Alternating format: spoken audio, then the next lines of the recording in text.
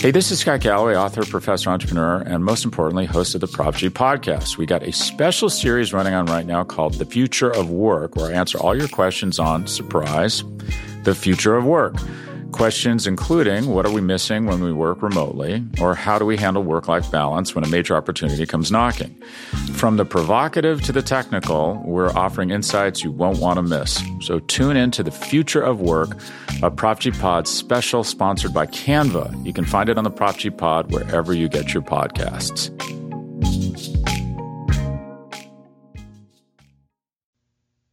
There are many different paths you can take, but there's only one road to Atlanta. The high drive deep out to left field. He clubbed it. Brady twisting and turning, looking up and giving up. It's a home run for Dansby Swanson. Blair out towards shallow right. That's big trouble. Albies going back. He dives and he makes the catch. What a play, Ozzie Albies. Swanson is headed for three. He'll try for it inside the Parker. Relay throw comes toward the plate. He'll score standing, and it's his second inside the park home run of the season. This is your weekly podcast dedicated to the Atlanta Braves farm system. Follow the show on Twitter at road2Atlanta. Now, hit the road with your hosts, Eric Cole, Gaurav Vidak, and Garrett Spain. Ladies and gentlemen, welcome to the Road to Atlanta, a podcast devoted solely to the Braves farm system and Braves prospects. I'm one of your hosts, Eric Cole. You may recognize me from my work over on BatteryBauer.com, where I've been the deputy site manager since 2018 and the minor league editor since 2015. Joining me as often on this podcast this evening, you can follow him over on Twitter at BravesMILB, Garrett Spain. What's going on, my man? Oh man, it's we're finally starting to get into the thick of the season. We'll talk about some of the news with draftees and stuff soon, and it's about to be a little bit more of an interesting time of the year in terms of seeing new guys. So I'm excited to kind of see where this goes. Yeah, we're firmly in the home stretch for us on the minor league side. You know, obviously the minor league season doesn't run as long as the major league one, and we're certainly kind of getting to see these late season call-ups. We're starting to see what the draft class coming into form. Full disclosure, I have been dealing with allergy issues all day, and I took pretty much entirely too much medicine to remedy that. So if I space out a little bit and Garrett has to carry me a little bit over the course of this podcast, I do apologize. It's been kind of a weird day. It seemed like, you know, everything was fine until it was really not. So hopefully I'm able to read our notes and be able to stay on track without losing my mind too much. It's been a couple weeks, Garrett, since we've actually been able to talk on the podcast. Last week, of course, was the trade deadline, and that was a big deal for the Braves on a number of levels. And kind of letting that news on the major league side percolate seemed to make the most sense. We were going to try to record last week, maybe later in the week, but then I was having some internet issues because the storms were coming through, knocking out service to my area and all that stuff. And we just decided that, you know, getting caught up this week on the guys that the Braves traded away, which seemed like the best course of action anyway. But again, been a busy couple weeks. The entire Braves draft class has been signed. We also had our old friend and someone that we covered for a long time in the minor league side, Austin Riley, signing a lengthy and very profitable extension for him. So that was really nice to see, kind of just for us, for those, in terms of nostalgia for us, you know, seeing him going to be with the Braves for a long, long time. That certainly made us happy. But the big news last week was obviously the number of trades that were happened. Now, I will say that depending on how you look at Tucker Davidson, I personally would have had him in my top 30. I don't think he would have been particularly high at this point. But the Braves, despite making multiple trades, did not trade a guy that we would have probably had prominently in our top 30. So, Garrett, I want to kind of give you a chance to talk a little bit about the guys that left and how you feel about the overall value that the Braves got back in those moves. Talk to us a little bit about the kind of the Braves side of what they had to give up to make the trades they did at the trade deadline. Yeah, the thing with these guys is I don't think any of these guys are ones that we dislike per se. I mean, Trey Harris is a guy that we liked a couple years ago, and the hit tool just kind of regressed, and we haven't seen that from him. But he's a guy that has, you know, he's an older player who had a bit of a history of a hit tool. So, I mean, there is still a little bit of intrigue there. It's just it wasn't working with the Braves. You know, and maybe he can get back on track with another team, but it definitely wasn't working with the Braves. Chris Engelland is a guy I've talked on here before. I love the curveball there. He's got a decent fastball. You know, I see him as a relief prospect, but I do see him as a solid relief prospect. And he was not having a good season, a lot of injuries here, but, you know, he's a legitimate prospect, but definitely a guy that's fringe and wasn't going to make my top 30. For me, Davidson, you know, Tucker Davidson is definitely the biggest name overall, but He's a guy that had gotten to AAA, and he was kind of a tweener for the Braves, where he was very clearly not one of the guys that was going to make the rotation long term. And it was a question of whether that stuff would actually play up that much in relief. And the Braves, they made a deal there to get Iglesias and just, moved on from him. And, he'll get a better opportunity, I think, in another, get into another system and get a different opportunity to maybe break through with a different team, because I don't see a spot for him with the Braves at all. Yeah, it just felt like that he had been kind of passed by multiple guys, whether it be guys who were on the come up. We also have, like, if you're looking for just a lefty, for example, Kyle Muller is pretty clearly the superior prospect to him. If you're looking just like overall, obviously Jared Schuster's right there, Freddie Tarnock's right there. Those are all guys that, 40-man considerations are important here, but it felt like that the number of opportunities that Tucker was going to get were going to be pretty well diminished. And, he had some injury stuff that kind of derailed what was a promising start to his pro career. It just didn't really happen with the Braves, unfortunately. And again, I kind of agree with you. He felt like a quad A guy, at least with the Braves, is that, he could perform reasonably well at Gwinnett, and he did that. He could miss bats there, and he had some command down there. But when he got to the big leagues, it just didn't really translate. And again, he had some fastball characteristics, and some of his secondary stuff just didn't have the bite that he really needed to be successful in the major leagues, at least with the Braves. If he's able to, move on and, get things turned around, maybe make some adjustments, he could end up being a good player. That's no question about it. I think he's really talented. And he was a fun story. Late draft pick, was a reliever to start with when he was at Rome, and then they converted him to a starter, and he blasted through the minors for a little while there.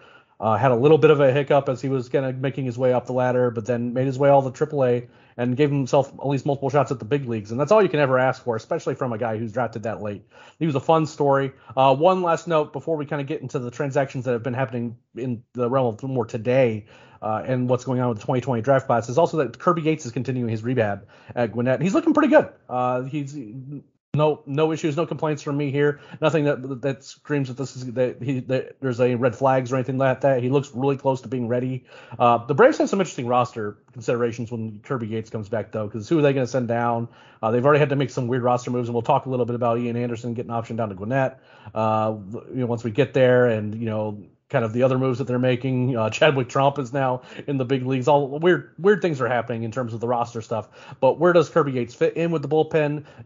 And what are they going to do with a guy like William Woods, who very well, he didn't have a particularly good outing the other night, but he's a guy who has been firmly in the Braves bullpen plans, we think, as well. When is he going to come up? Who are the odd men out in these scenarios? So a lot of kind of weird sort of decisions the Rays are going to have to make down the stretch here with the big league club that's going to impact what's going on in the minor leagues. But we're going to now talk about this was actually a busier day than we thought it was going to be, Garrett, because we knew that they were going to usually they kind of slowly integrate these draft guys. At least that's the way it had been the last couple of years. They'll put a bunch of them on the FCL rosters, and that's not necessarily newsworthy, but they put a bunch of guys into full season ball today. Before we kind of get into those names, the names that we've heard that were already in the organization, that were in high A or higher, Darius Vines, kind of one of those moves that kind of, allows people to shift up. It sounds like he's been promoted to AAA. That hasn't been announced by the teams yet, but I have on pretty good authority that that's happening. Someone did tweet at me that Geraldo Quintero is going to high A as well. That makes a ton of sense. He's been hitting pretty well down there. I certainly am not nearly as high on him as Fangraphs says. We're talking about as like a top 10, top 12 prospect, but he does have a real hit tool, and he's played pretty well down there. So I could see him as kind of a back end top 30 guy who's interesting in a lot of ways. And then we also had Connor Blair, who has been actually really hitting well for Augusta, and Brian Klein. Those were the two guys who were notably released from the organization. Now, to take their place, we have EJ Exposito, Andrew Keck, Drake Baldwin, Bogans, Ian Mejia, McCabe, Janus. All these guys are heading to Augusta. That's a lot of guys. So we're going to be hearing some more roster moves from Augusta. Obviously, Connor Blair and Brian Klein are both being released from that roster. And then when you move, maybe if you remove Quintero up, you make some room, but you don't make all the room you need to make down there in Augusta. So we're going to see some changes down there.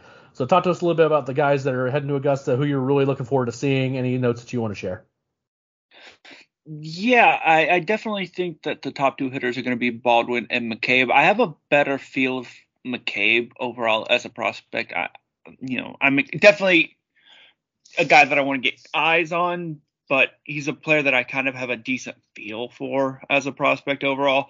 Baldwin is one that I want to see a little bit more often and kind of see how he plays at this level. So that's the guy that I think I'm going to be watching the most closely, see how he is, see how his actions are behind home plate, and just see how he's recognizing pitches. For these guys that are coming from D1 schools going into low A, that's not really a challenge for them. It's not a huge step up in competition. Now with McCabe, now these guys aren't necessarily playing major Division I programs, so it's more of a step up than it is for a guy that's coming from a big SEC school. But for these guys, it's not the biggest step up for them. It's fairly similar to what they've played. And guys like McCabe, Baldwin, I mean, they're going to go down there. They're going to draw a ton of walks, and you're going to see even more of those 15 walk games at the Augusta level. But overall, I mean, yay. Yeah, that's going to be fun. But he is a guy that I'm interested in, to see what is. We got some good reports on his stuff, and I would like to see how that plays. But it's definitely Baldwin and Mejia are the two that, in terms of actually getting more of a feel for who they are as a prospect, those are the guys that I think are going to be the most interesting to me. Yeah, it's notable here that the vast majority, and there are exceptions here, that the vast majority of the guys that are making their way into full season ball are position players. And this is relevant because we think that the strength of this draft class that the Braves just had in 2022 is on the pitching side. None of the day one guys have been assigned to full season ball yet. So no Owen Murphy, no J.R. Ritchie. Obviously Cole Phillips is out with injury. Adam Meyer is still, he's recovering from his, surgery as well. No Seth Keller. So we still don't have those guys in full season ball yet. We haven't seen them added to FCL rosters yet either. So we have to kind of wait and see as to kind of whether or not they're actually going to throw that much. Whenever I asked as to whether or not we're going to see any of those guys really throwing that much this year, the answer I got was probably no. It's that they seem like that they have a program they get the guys into workouts. I'm a little bit surprised we haven't seen Blake Burkholder. Is the one guy that's a college arm. And at least kind of getting him into, throwing in some real games made some sense to me. I understand a certain amount of, just send the prep pitchers down for workouts, give them some assignments. Hey, you need to work on this, and this. You need to make these adjustments and all that stuff. You don't necessarily need to start them out in full season ball right away. It'd be nice just because we could at least get some numbers on those guys and get some reports on them as people are watching them. But at the same time, I sort of understand it. But the vast majority of the moves that we've seen today were on the position player side. So like Justin Janis going to, Augusta, David McCabe, Ogans, Baldwin. I share your skepticism about Baldwin. I've heard some good things that Andrew Keck might be an interesting guy. He was a catcher in college. He's already been moved back to the outfield and was performing pretty well defensively out there. The bat wasn't quite there, but at the same time, super small sample size for a guy that's already played a bunch of college and kind of adjusting to pro ball and all that stuff. I'm not worried. Numbers are nice in that they can draw our attention to some guys who are making the adjustment quickly, but I'm not going to ever kill a guy in his draft year not playing particularly well. And that goes for any of these guys, right? Just more we want to kind of see kind of how the athleticism plays, what their swings look like, how they react to certain pitches and stuff like that. If they end up not performing particularly well, what's more important is kind of what our eyes tell us than what the numbers are, at least early on in their pro careers. So that's kind of all the moves that we have going on, Garrett. That brings us to our usual part of our show where we run down all four of the levels, and we're also going to be touching a little bit on the FCL and the Dominican Summer League as well towards the bottom of the podcast. But let's talk about Gwinnett because there's a lot to talk about, and the big news obviously was that Braden Shoemake had a really rough-looking injury that we're not 100% certain truly what is actually ailing him the most. There's a lot going on that play and what happens, but I'm going to kind of let you talk about it and run us through Gwinnett before I kind of share my thoughts.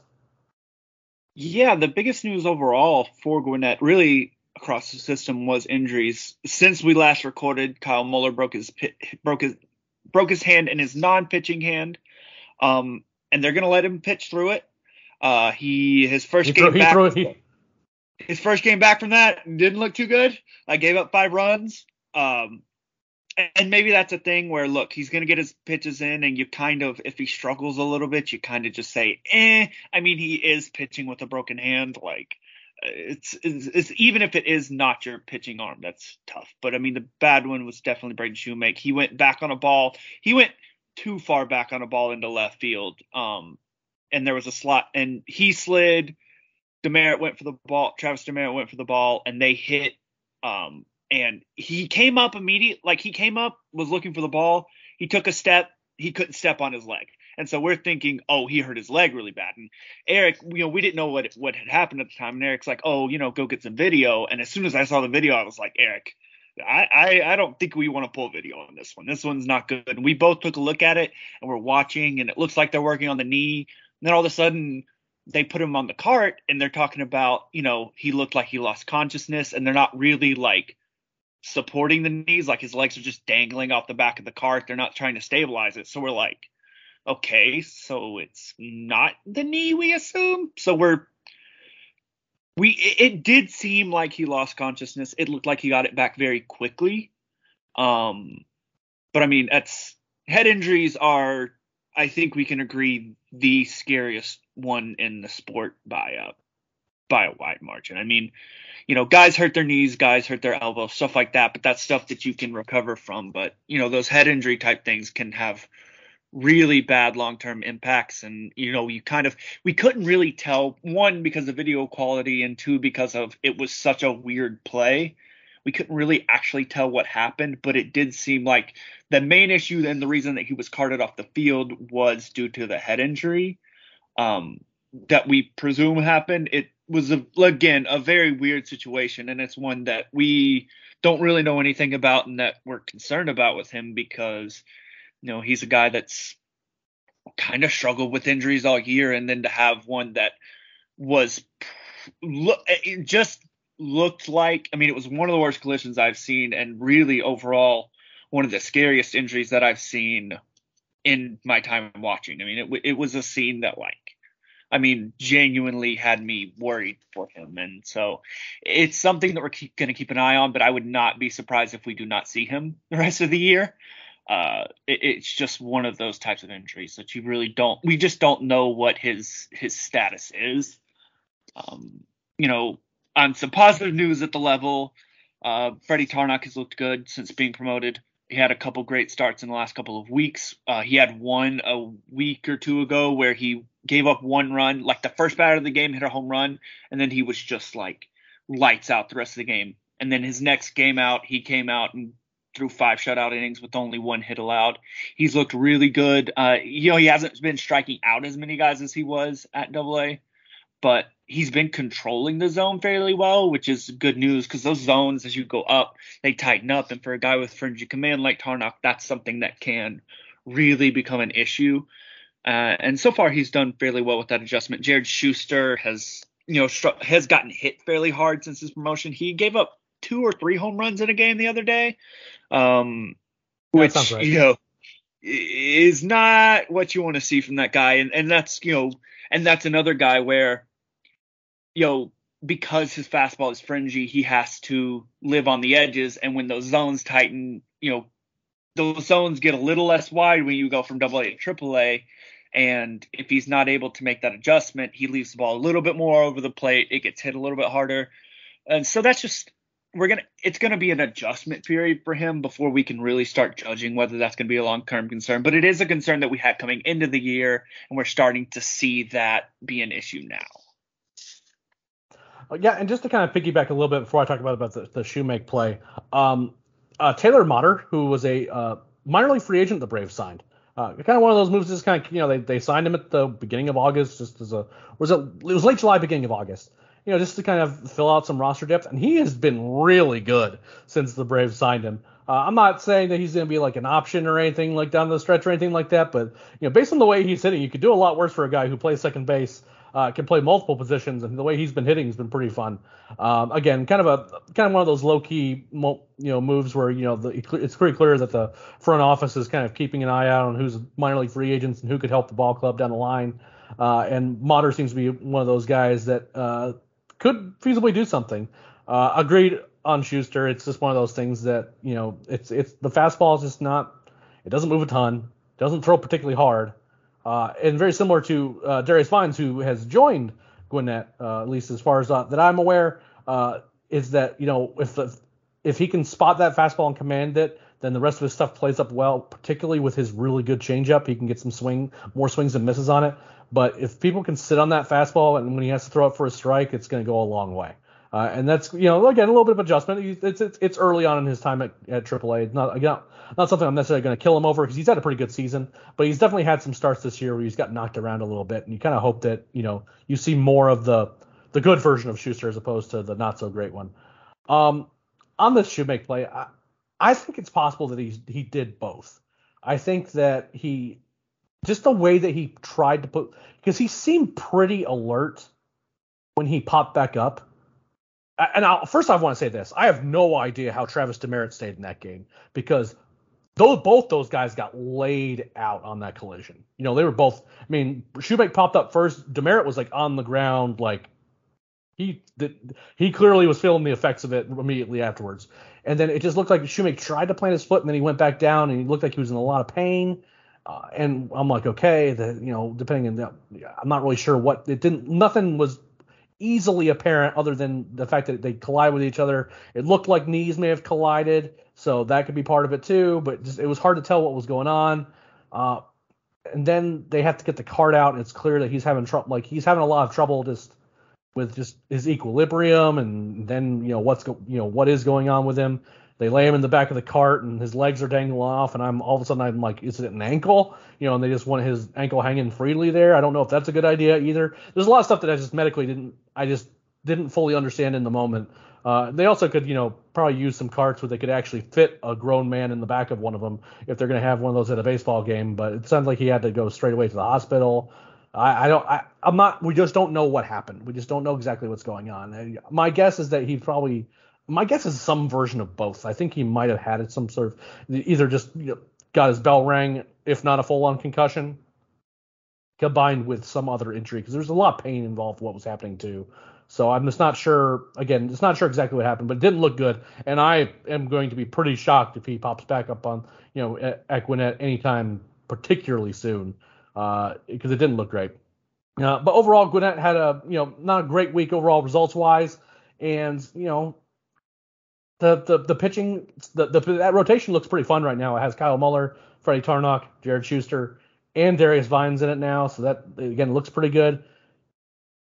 We'll see how they kind of fare down the stretch because again, there's gonna be some if those guys aren't in the Braves' long-term plans, those are a lot of really interesting pieces for trades down the line because teams always need pitching, and all these guys are at AAA, just a short step away from the major leagues. So overall, kind of an exciting time for Gwinnett in some ways, but also kind of a bummer as well in terms of how things have gone down, both in terms of the status of the lineup, which is filled with a lot of quad A guys, and then the one guy who is quote unquote the real prospect and having to deal with injuries most of the year and getting hurt pretty badly last week. So, but before we get into Mississippi, Rome, Augusta, and the rest, we're going to take a quick break to listen to a word from our sponsors.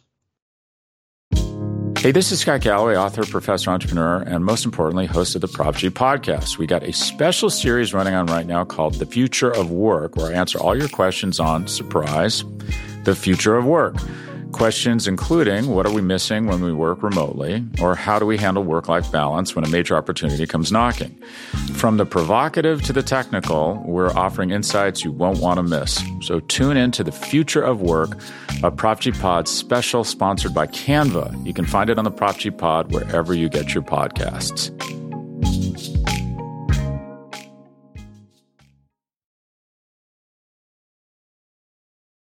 All right, Garrett, it is time to run down the rest of the minor leagues, and it is time to talk about the Mississippi Braves, where still a really interesting club. The rotation doesn't look nearly as good as it did not that long ago because of all the trades that the Braves have had to do, and as well as promotions. So talk to us a little bit about the Mississippi Braves.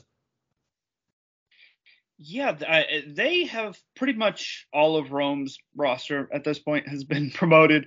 Vaughn Grissom has continue to hit. His numbers have definitely dropped off from what he was doing at the beginning when he first got promoted, which we expected.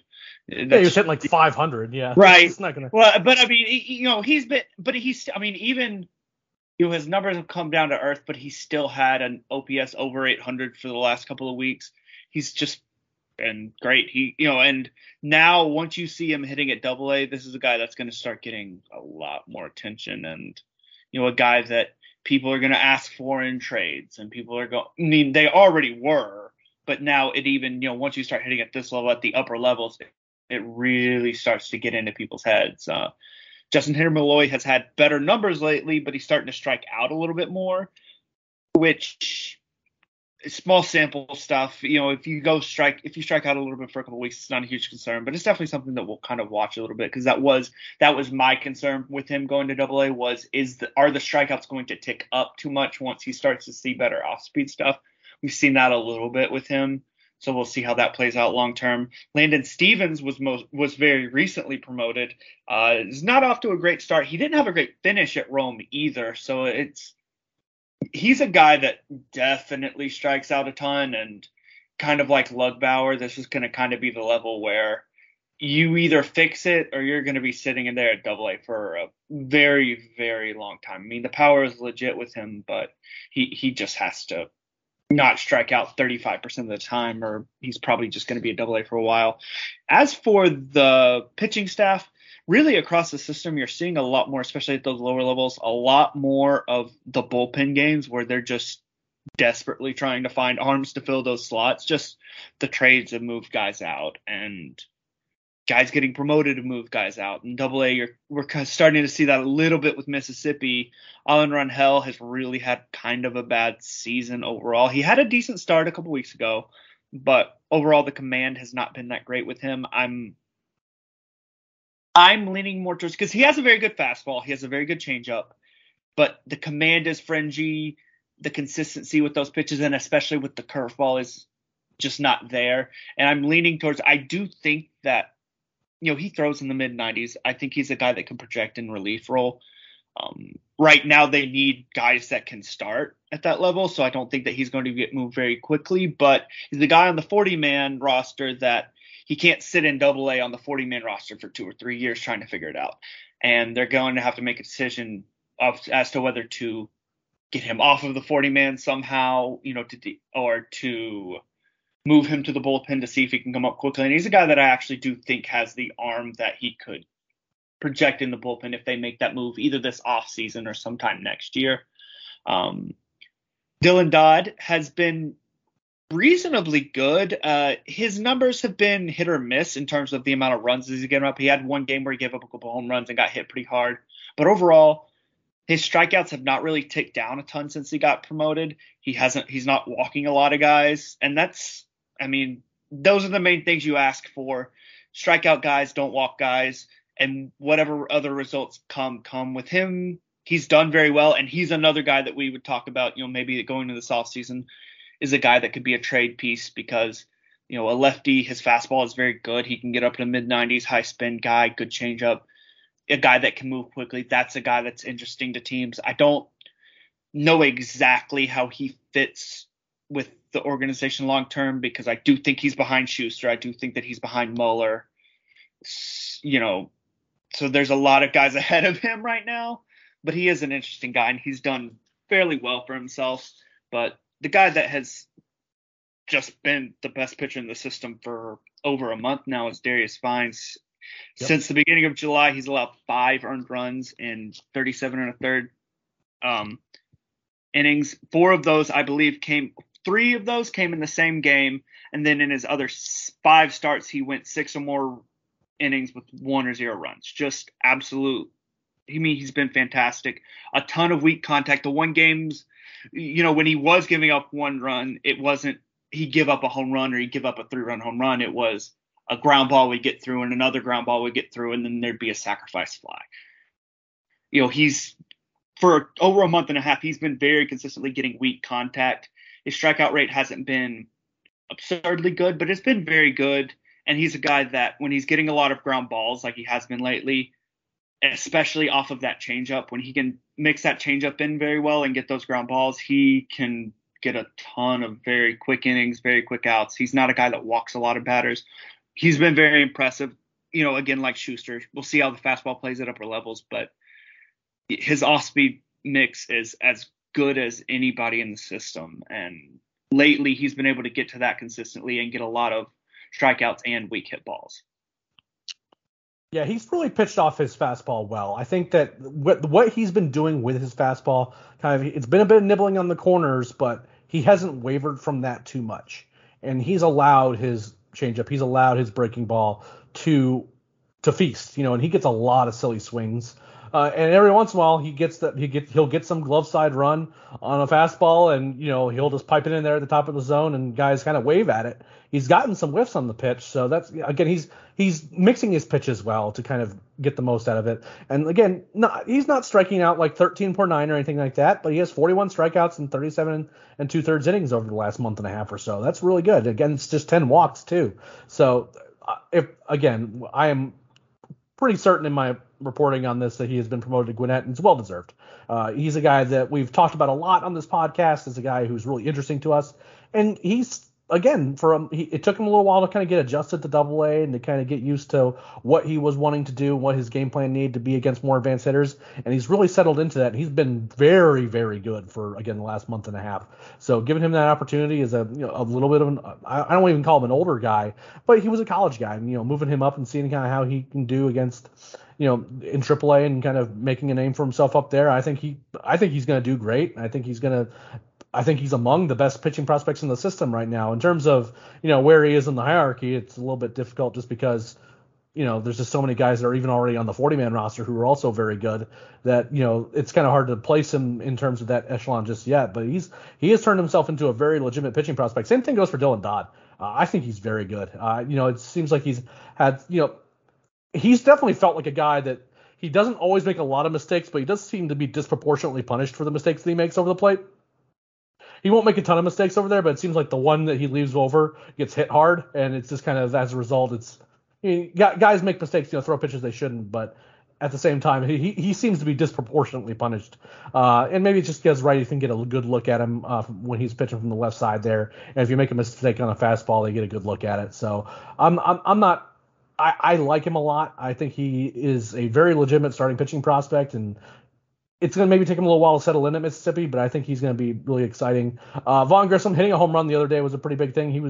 He's hit safely in 5 straight, but it was like a lot of 1 for 4 and 1 for 5 games with a single. So seeing him being able to hit one out of the park, and it was opposite field, I think.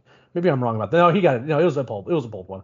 And as a result, just being able to continue to show that he has some power that he can show in games. I wish he would drive the ball a little bit more. Also, something that I looked up earlier today, he drew 4 walks in the month of July, which is notable considering how often he was on base for the month of July, and he has yet to draw a walk in the month of August. So one thing that it absolutely behoove him to work on is just being able to walk more, just to allow him to get on base more. He's a guy that'll steal some bases. He's a guy that can take extra bases too. So just getting on base a little bit more, being a little bit more patient in bats. I'm not worried about a strikeout rate. I just the walk rate and just being able to drive the ball with a little bit more frequency is going to go a long way for him. So now it's time to talk about Rome, which is going to see its own fair changes with all these roster changes coming. We don't know exactly what the roster is going to look like right now with all the changes coming to Augusta. It feels like there's going to be some moves up to Rome. At the very least, we might have to see a couple position players move up. So talk to us a little bit about the Rome Braves, which is kind of our home team in a lot of ways, Garrett.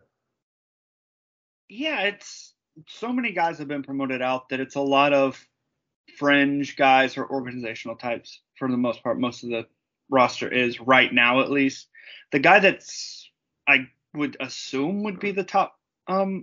It's one of 2 guys would be the top position player prospects on the team, and that's Cal Conley and Caleb Durbin. Now, Cal Conley got off kind of a slow start at Augusta, but he ended very well, and since he's been promoted up to Rome, he's been crushing the ball. His OPS is over 900, and it's very consistently hitting the ball well. Now, he's seen in the last couple of weeks his strikeouts have ticked up a little bit. He's not walking a ridiculous amount lately, but he's hitting for a bit more power. And now I will say that at Augusta, it kind of seemed like early in the season he kind of got a little power happy, and that's when, the strikeouts started to go up and he started to struggle. So it's going to be interesting to see if he can kind of rein that in and not get a little too home run happy and trying to turn on the ball and hit home runs all the time.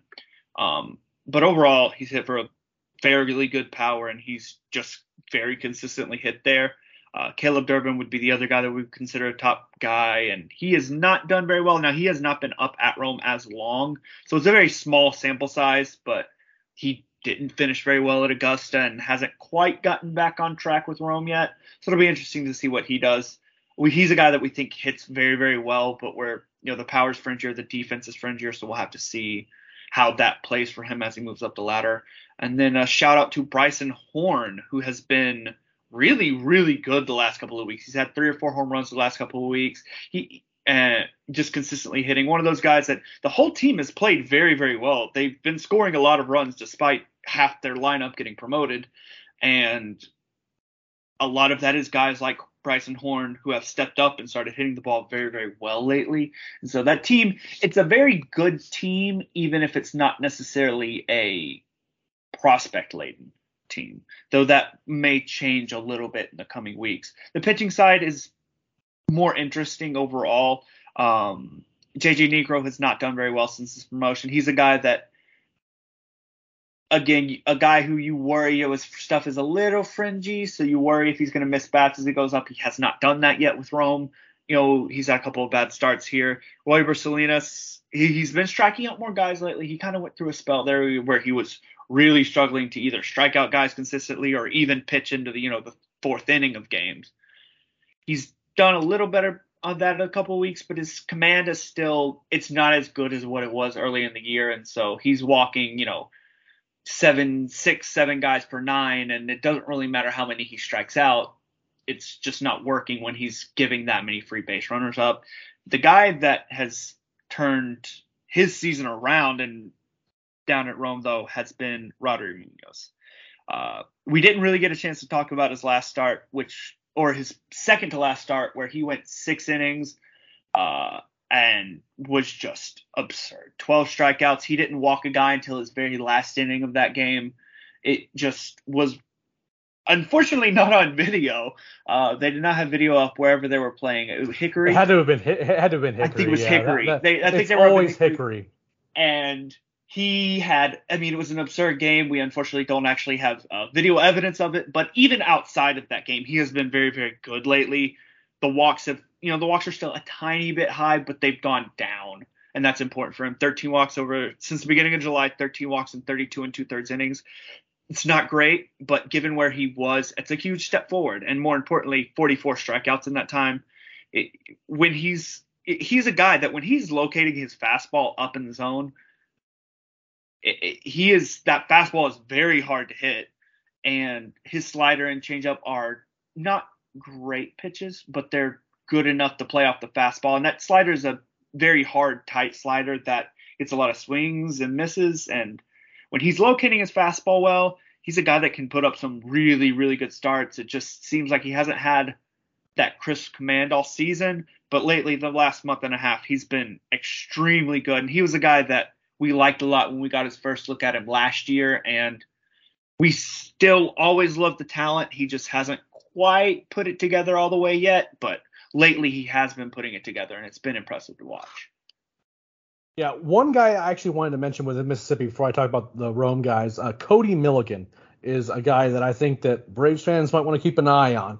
I'm not saying he's the most talented guy on the field, but I will say that I don't think there's a position on the field that guy cannot play. He was a college catcher, and he has been playing a really good second base and a really good outfield for the Braves ever since he's joined the organization.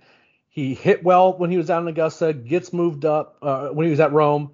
Then he gets moved up to Double-A. A little bit of a slow start, but now he's walking a bunch again. He's hitting some now. The Braves like this guy. Again, the power is the problem there, is that, he's not going to hit a ton, but he is a guy who can just hit, has a good approach at the plate, and again, can play all over the field. I don't think he's necessarily a Gold Glover anywhere, but if you wanted a guy who's a Swiss Army knife who's never going to really embarrass you in an at bat, Cody Milligan's the guy that I'm circling because he's a really, really interesting player. He's been hitting leadoff for Mississippi, and he's been doing good work out of him. He's been one of the two guys in that lineup that's been consistently doing much damage over the last week or two.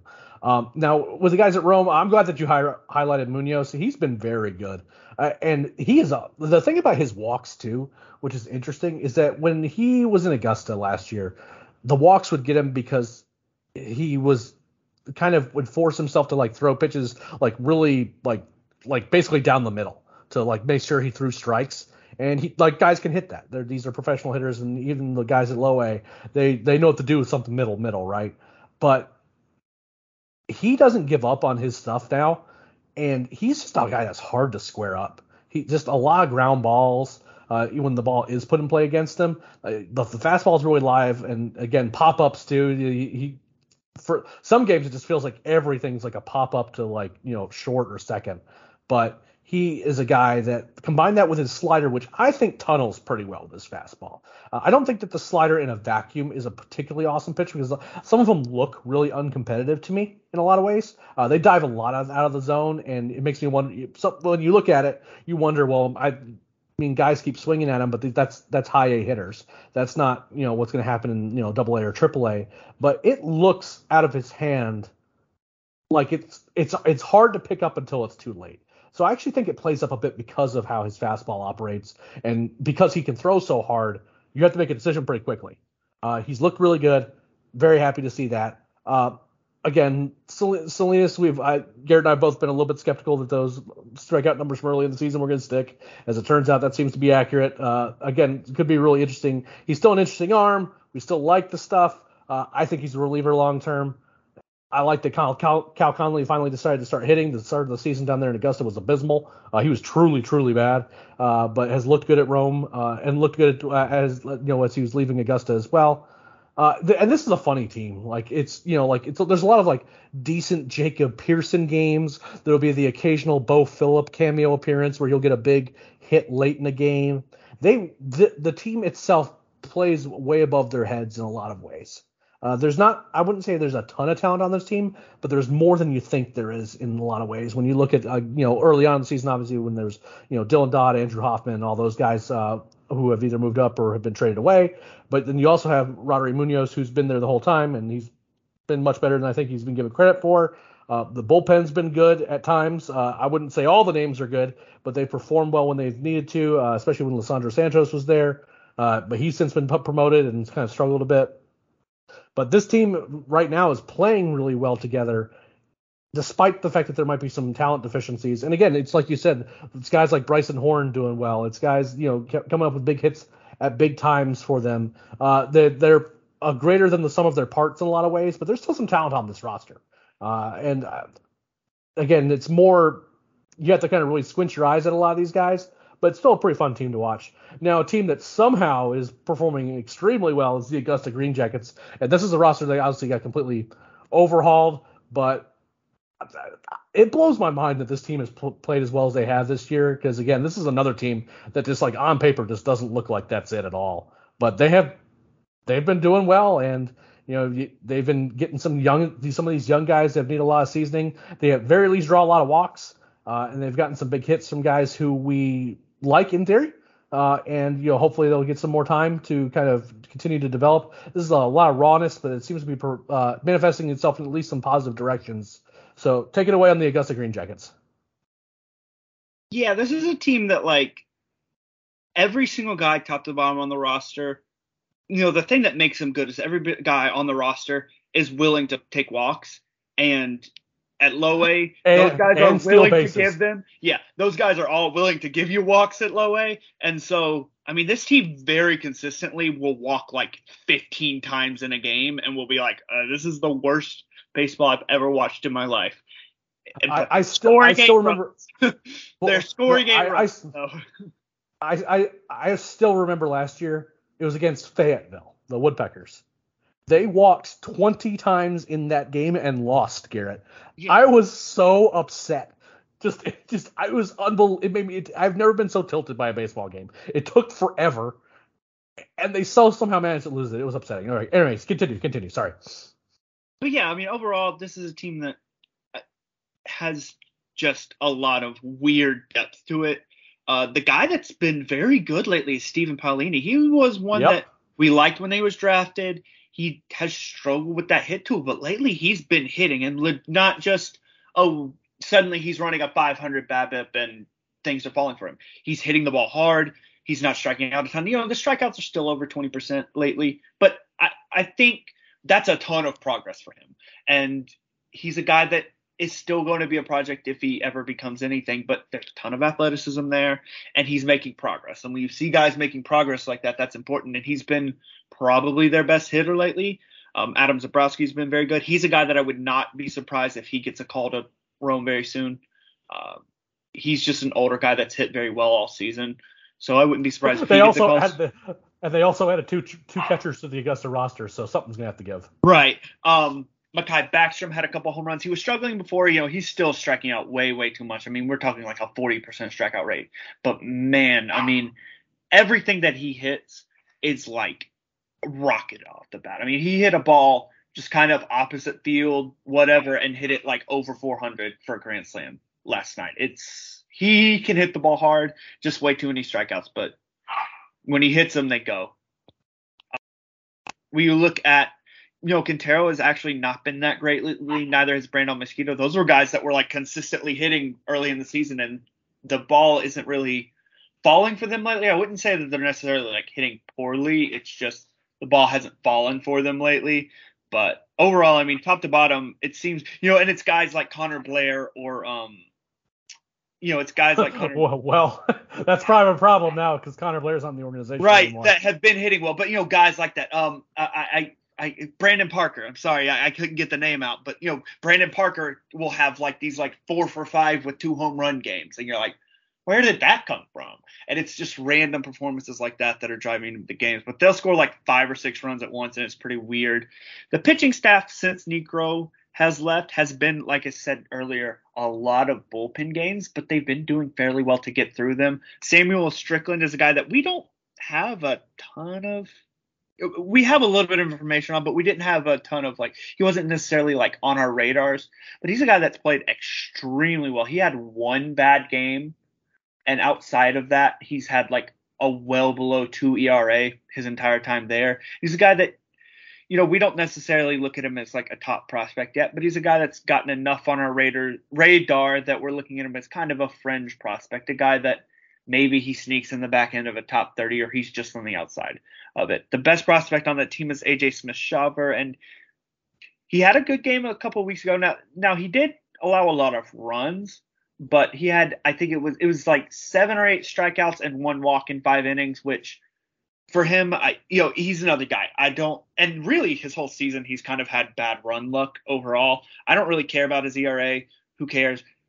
How many guys do you strike out? How many guys do you walk? Having good games like that, he had struggled with having a lot of those really high 3, 4, 5 walk games towards the summer. And then he had in this last one a good game. And then unfortunately he had to leave after an inning and 1 batter on Friday. It was so the game was delayed by about half an hour due to wet grounds. And then he threw a pitch, didn't really show any sort of like immediate pain, but he started kicking around on his landing spot, called the trainer out. They pulled him from the game. He wasn't necessarily – they weren't working on his arm or looking at his arm or anything. So I'm pretty sure it's not an arm injury or anything. I think it could have been a combination of cramping from having that delayed start where, a guy kind of – he builds up to get started, and then all of a sudden it's like you got to sit down for an extra 30 minutes. And that can be tough for a guy.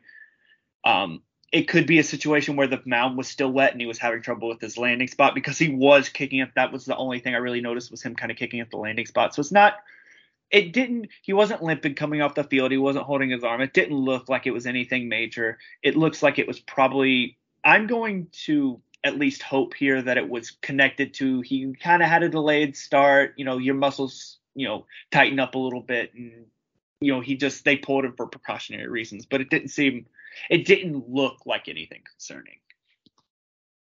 Yeah, the Smith-Shawver thing is something we're going to have to kind of circle and keep our eyes on to kind of see if he makes his next start, if there's any issues. I've reached out to a couple of folks, haven't heard anything back as to kind of what's going on. So that's not really telling one way or the other. with kind of how injuries are handled. Sometimes you can get information relatively quickly. Sometimes it's kind of more speculative, I guess is the best way to put it. But this actually has been a weirdly fun team to watch because they have actually been getting some hits with guys on base and actually doing some damage that way. And it's been a lot of team efforts, a lot of like nights where they'll get like 12 hits and like a couple guys will have like 2-hit games, but there won't be like a ton of home runs or anything, but it'll be like Caden Morton has a decent game. Like you said, Brendan Parker, Connor Blair was on a bit of a tear there, which is kind of unfortunate because he was released today. And then, like Stephen Palani's looked good, and they've just been drawing a bunch of walks, and they've just been able to stitch it together. It is certainly helpful that this past week that they played against a Delmarva Shorebirds team, which I think I'd have to think about it because there's been some, the Fireflies have been pretty bad too. That might be the worst team I've seen on a minor league field in terms of full season ball. So that certainly helps the cause in terms of offense and whether or not your pitching's any good. Just a shout to Sam Strickland. His last start was insane. He gave 8 innings, struck out a ton of guys, didn't give up any runs.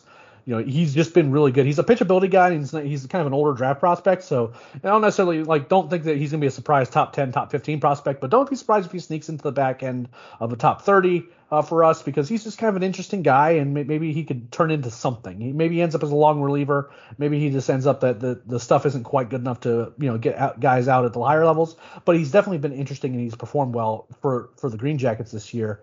I'm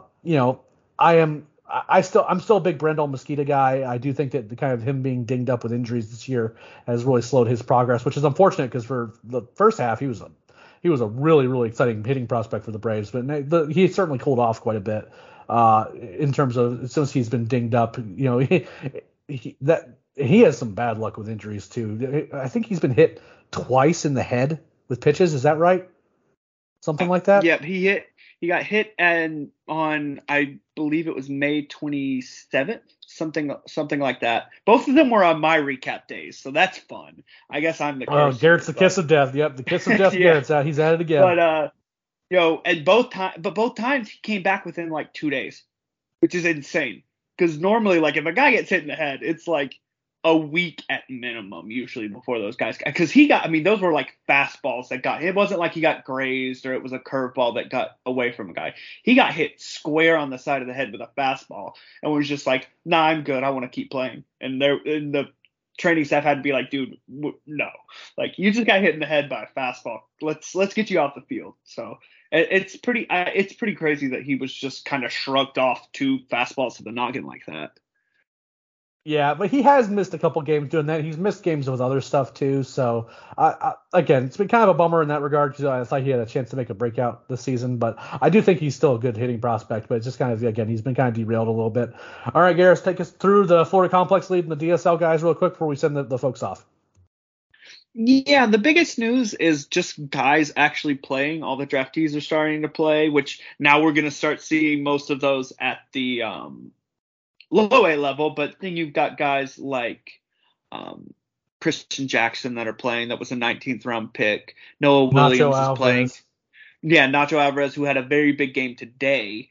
So some interesting guys down there that we'll hope to get some information on. You don't ever really look at complex numbers and bother with that. But the biggest news is that Ambrios Taveras is playing. And he's looked pretty decent. A few too many strikeouts, but he hasn't played all year until recently. And so him even being on the field is the biggest news that we've gotten at this level. Is just he's playing baseball games. He's a person that exists and can play. Yeah, he exists. That matters. That matters a ton. And so having him on the field, because we've been having a discussion of like, what do we do with him for our midseason prospect list? Because he's a guy that we know he's talented, but he hasn't played in like 2 years. So what do we do with him? So it's good to see him playing. Unfortunately, that won't affect our midseason list, but hopefully by the end of the year, we'll get something with him. On the DSL side, Diego Benitez has, he was out with injury. Well, we presume injury. It could have been something else. He was out for about 2.5 weeks there. Hasn't been very good since he came back. Hasn't really been hitting for a lot of power. And that's one of those things when guys get injured, it can just be weird getting back from that. And again, don't read anything into complex ball numbers, especially down in the DSL, because those numbers are pretty much meaningless. But has struggled quite a bit. Douglas Glode struggled a lot to start the season, but he's had a few good games lately. It's like he'll have a 3-for-4 game or a 2-for-3 with a double, and he'll have a bunch of hitless games. So he's been a little inconsistent there, but he is putting up a few good games, and overall his numbers have been fine. And so seeing, really those are your top 3 international guys, Glode, Tavares, Benitez, they're playing games. And there was a long time this year where 2 of those 3 were not playing games. So it's just good to see everybody on the field and playing. Yeah, I couldn't agree more. There's definitely no, Dion Toscano type, like, does this guy actually exist? Does he actually play baseball? That stuff's not happening. So that was good to see. Well, thanks again to all of our listeners again for supporting the podcast. You've been unbelievable with downloading the podcasts, all the podcasts on the feed over the last couple of weeks. Really going back to the draft, it's been kind of wild just to see all the support. If you want to make sure you never miss a single episode of this podcast, make sure you subscribe to the Battery Power Podcast feed on whatever your preferred podcast purveyor is. You'll be able to find this podcast. Not only will we get this one, you'll get our flagship show hosted by the great Brad Rowland, the Daily Hammer hosted by the great Sean Coleman, which is kind of our, like daily recap, what happened the night before type podcast. And then we also have the still unnamed, and I need them to name this thing soon, podcast where they dive into deep topics each week, which is hosted by our fearless leader, Chris Willis, as well as Stephen Tolbert, who do a great job kind of picking 1 or 2 big topics, doing a deep dive into them and discussing them at length. But overall, again, there's a lot of good things happening on the podcast side as well as on the site. Make sure you're going to the site at batterypower.com for all of your Braves needs, both major leagues and minor leagues. There's a lot of just, editorial content, game recaps, major league, minor league stuff, whatever you want Braves related. We have content on it. Thank you all so much for all the support. And until next time, we'll see you on the road. Hey, this is Scott Galloway, author, professor, entrepreneur, and most importantly, host of the Prop G podcast. We got a special series running on right now called The Future of Work, where I answer all your questions on, surprise, the future of work. Questions including, what are we missing when we work remotely? Or how do we handle work-life balance when a major opportunity comes knocking? From the provocative to the technical, we're offering insights you won't want to miss. So tune in to The Future of Work, a Prop G Pod special sponsored by Canva. You can find it on the Prop G Pod wherever you get your podcasts.